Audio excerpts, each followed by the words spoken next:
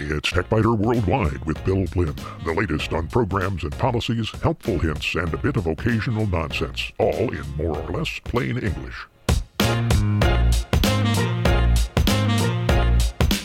Podcast number 824 for the 24th of March, 2023. This week, ChatGPT and other artificial intelligence applications are responsible for a lot of questions about the future. Will AI help us humans? Will it create insurmountable problems? Or will it be no big deal? In short circuits, music lovers who have trouble finding a local station they like will be happy with StreamWriter. It's a free application that not only plays music from thousands of radio stations, but also makes it easy to record streams for later listening. It's easier than ever to run Android apps on a Windows 11 computer, so let's take a look at how it's done. And 20 years ago, only on the website, before Microsoft captured desktop computers with Word, a small company in Utah built WordPerfect into a world-class application. By 2003, though, the battle was essentially over.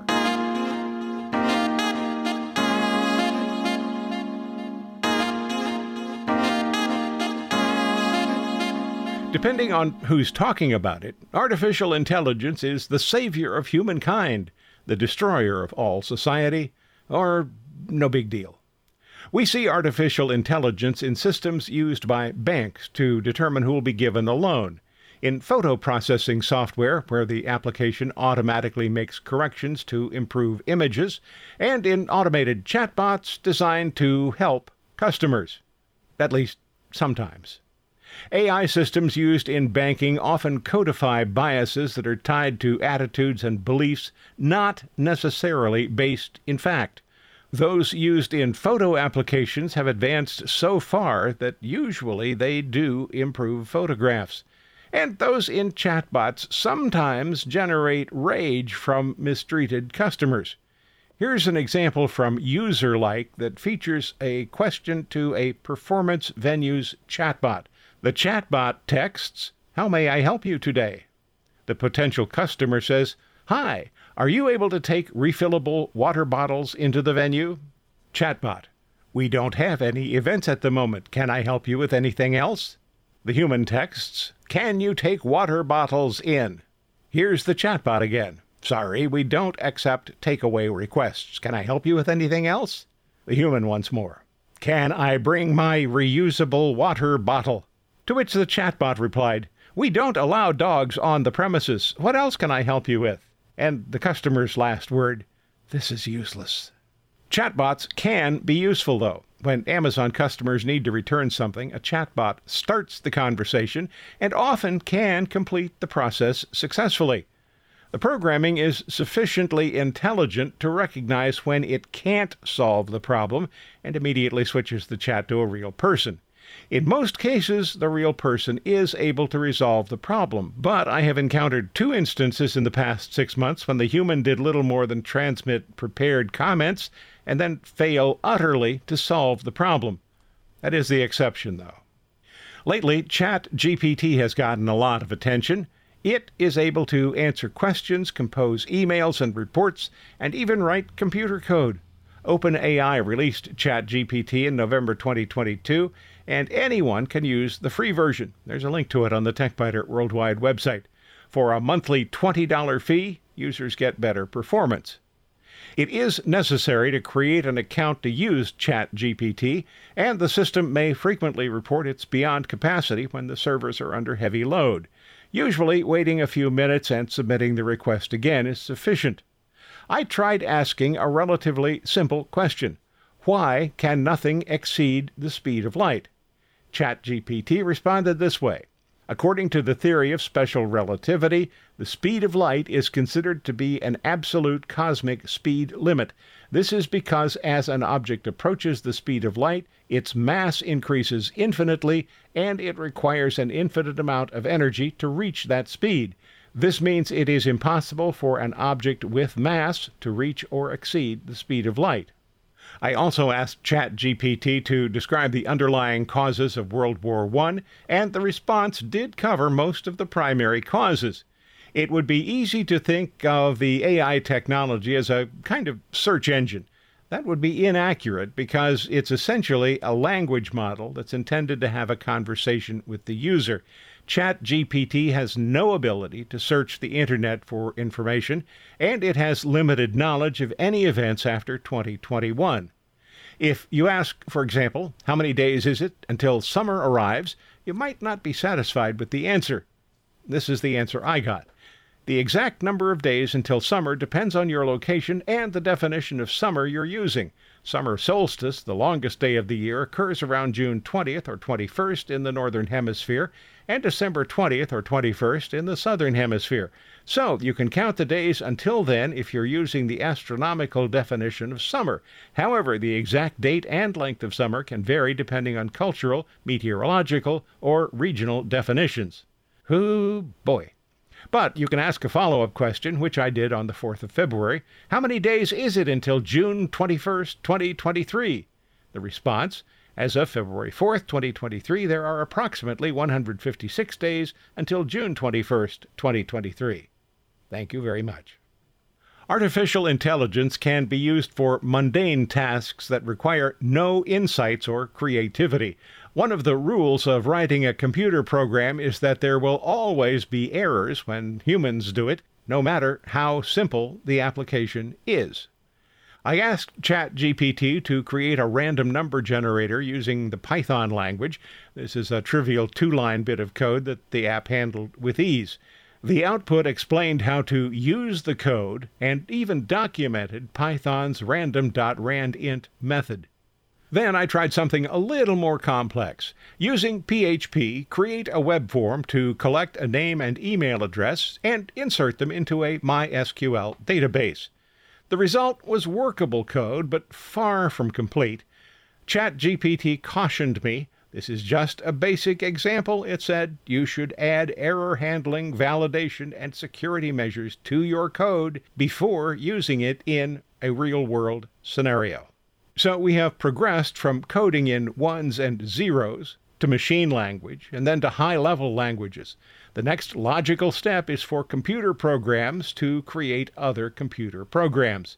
Human developers will still be needed for innovation, but routine work will probably be turned over to applications that can read plain English requests and return code that needs little or no additional work. There is concern that students may use ChatGPT to write reports for classes they're enrolled in instead of doing the work themselves. OpenAI has developed an applet intended to be used by teachers to detect text that appears to have been written by an artificial intelligence system. Unfortunately, it's currently not accurate or reliable.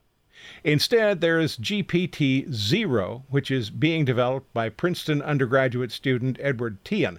He's studying both computer science and journalism. GPT-0 currently can be used for free. I gave GPT-0 5 chunks of text from this article and 5 chunks of text written by ChatGPT. The 5 segments of text I wrote were all reported as, "Your text is likely to be written entirely by a human." And 4 of the 5 bits of text written by ChatGPT were reported as, "Your text is likely to be written entirely by AI."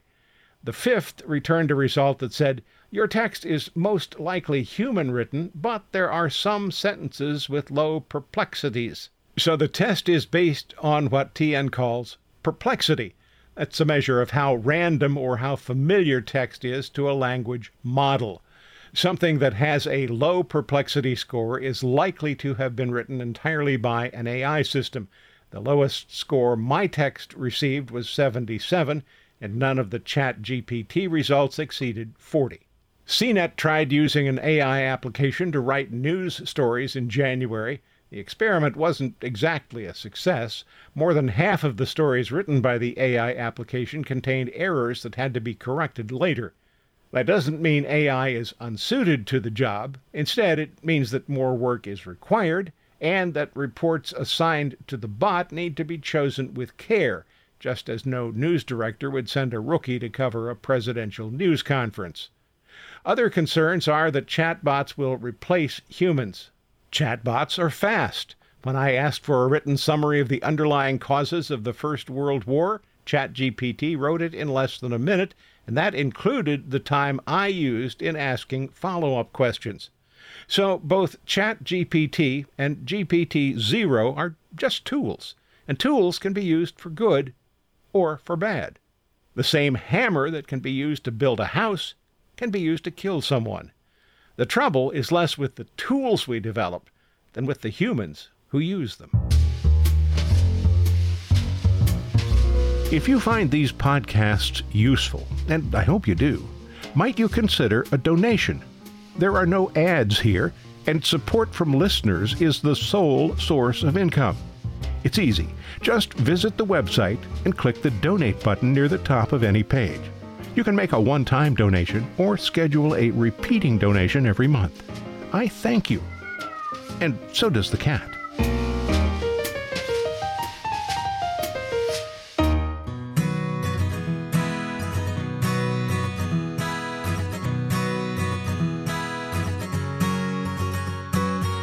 In short circuits, think back to the far distant past, maybe the mid or late 1960s. Getting a copy of a new record you liked was difficult.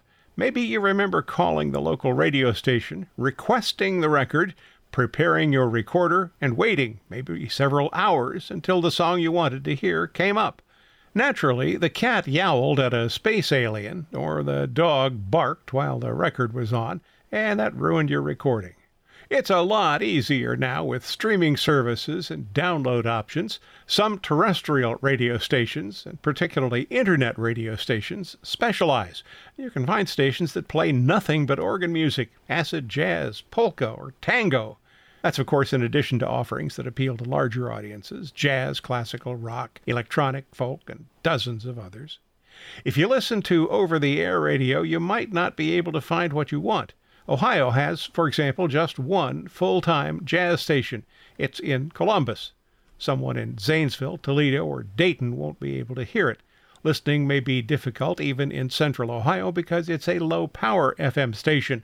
Low-power FM licenses are available to non-commercial educational entities and public safety and transportation organizations, not to individuals or for commercial operations. The station's power is just 100 watts. That's the maximum power allowed for low-power FM.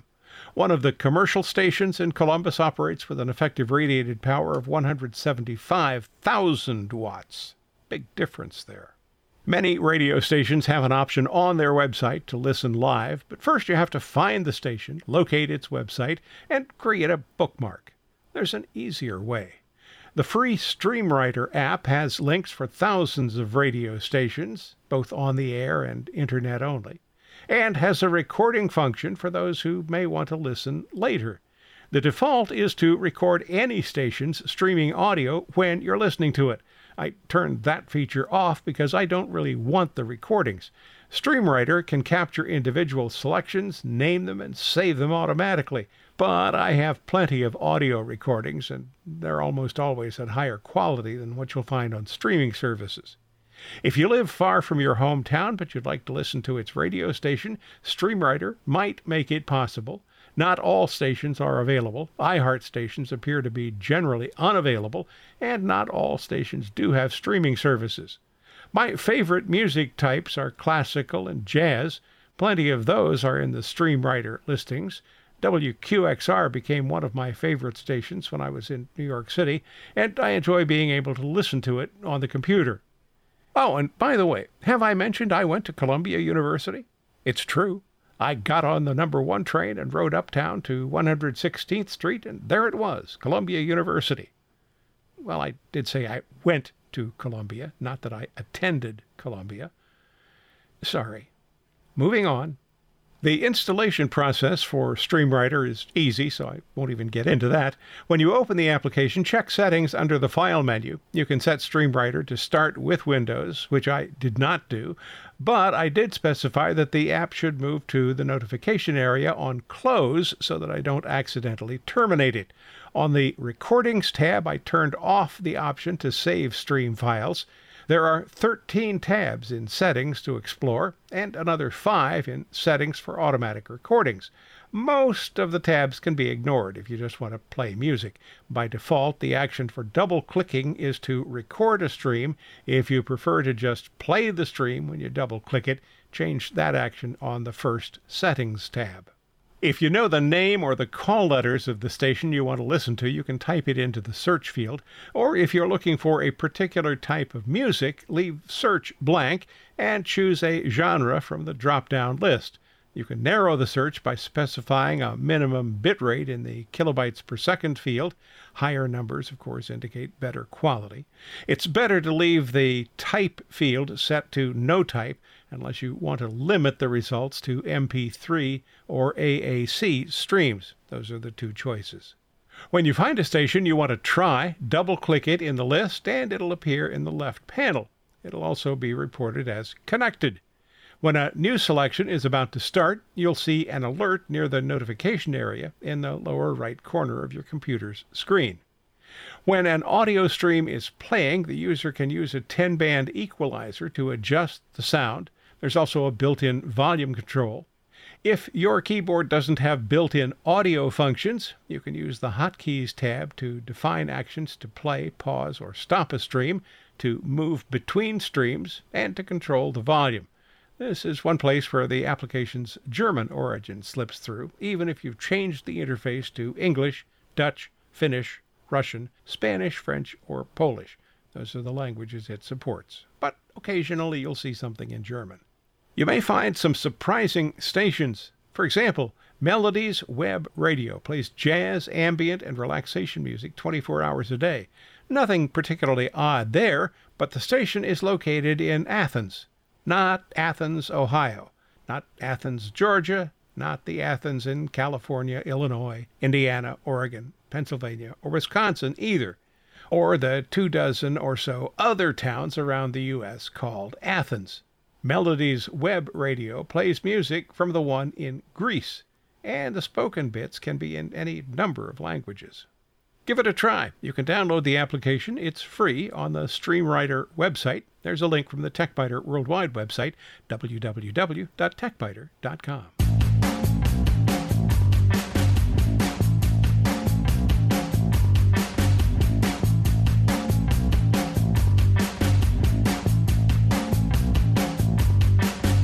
Running Android apps on a Windows computer isn't new, but previously it wasn't particularly easy.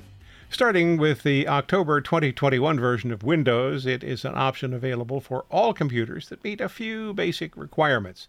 To check your computer, open Settings, System, About, and confirm that the OS build is at least 22000.282, that the computer has at least 8 gigabytes of RAM, more is better, and that virtualization is enabled. Check virtualization by opening the Task Manager. To get there, use the Windows key and X, then choose Task Manager from the list. Open the Performance tab, then click the CPU component and examine visualization. If it's activated, you can continue. You'll need the Amazon App Store, which can be installed from the Windows Store. So open the Windows Store and search for Amazon App Store. Or you'll find a link on the TechByter Worldwide website that will take you directly to a place where you can install the Amazon App Store. Does this seem a little strange to you? You have to go to one store to find a link to another store so you can install it? Well, okay. When the installation is complete, check the Open Amazon App Store button. If you're already an Amazon customer, sign in with your existing credentials. Otherwise, create an account. And when you're signed in, you can find and install apps. Many of the apps are free, but they offer in-app purchases, which means that the developer will want to sell you upgrades from the free version. 20 years ago on the TechByter Worldwide website is also free, and it can be viewed on any device. This week we take a look back at the beginning of the end for WordPerfect in 2003.